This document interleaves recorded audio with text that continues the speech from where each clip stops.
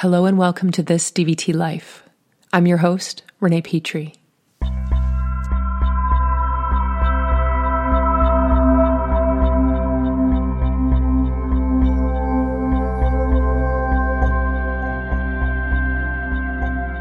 Hey everyone, so awesome to be here.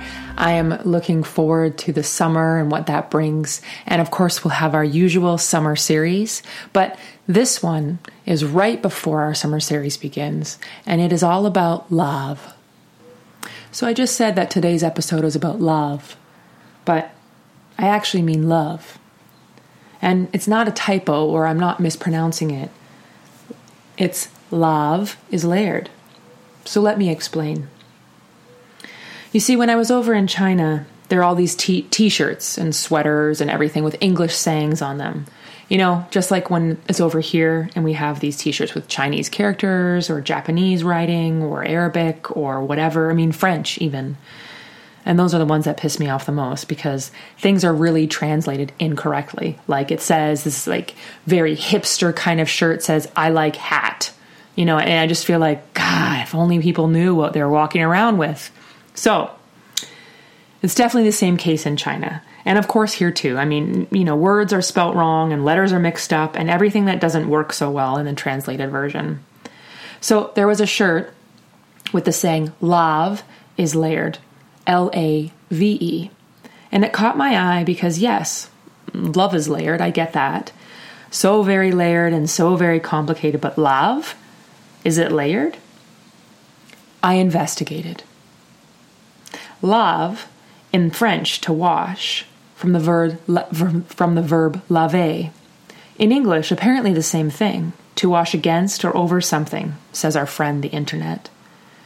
The process of being washed against or over something certainly relates to being layered.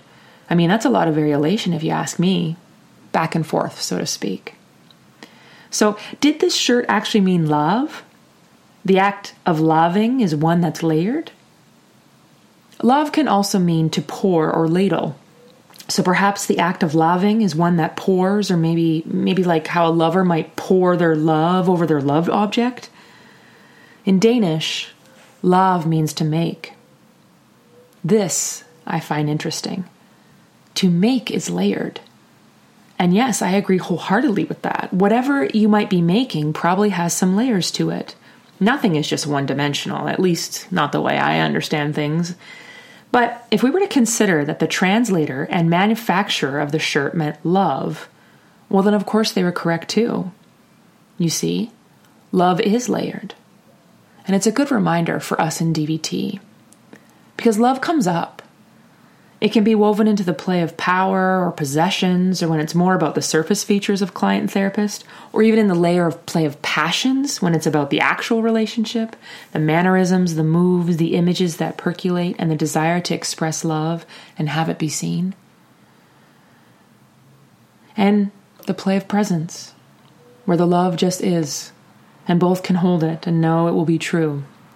And that's a strange practice that we have in DVT, you know? But it helps us to be able to hold integrity with our feelings and know that actions do not make the love. Feelings do. And DVT gives us a platform to navigate those layers, whether they are love or lave. It helps us to hold the nuances and stretch those nuances out and find moments of playability around them, where there's shared space that is co-created and shaped together. Love can also mean that something is left. And this is very true of love as well, because love can leave us and return and also leave forever and leave their imprint on our hearts for good. Touched by love and impacted by it, changed, transformed. Love is layered, just like love. And you know, I really wouldn't want it any other way. So there you have it, another episode down, and I hope the conversation is still going strong. As always, feel free to send me an email at thisdvtlife@gmail.com. Don't forget to subscribe to your iTunes store.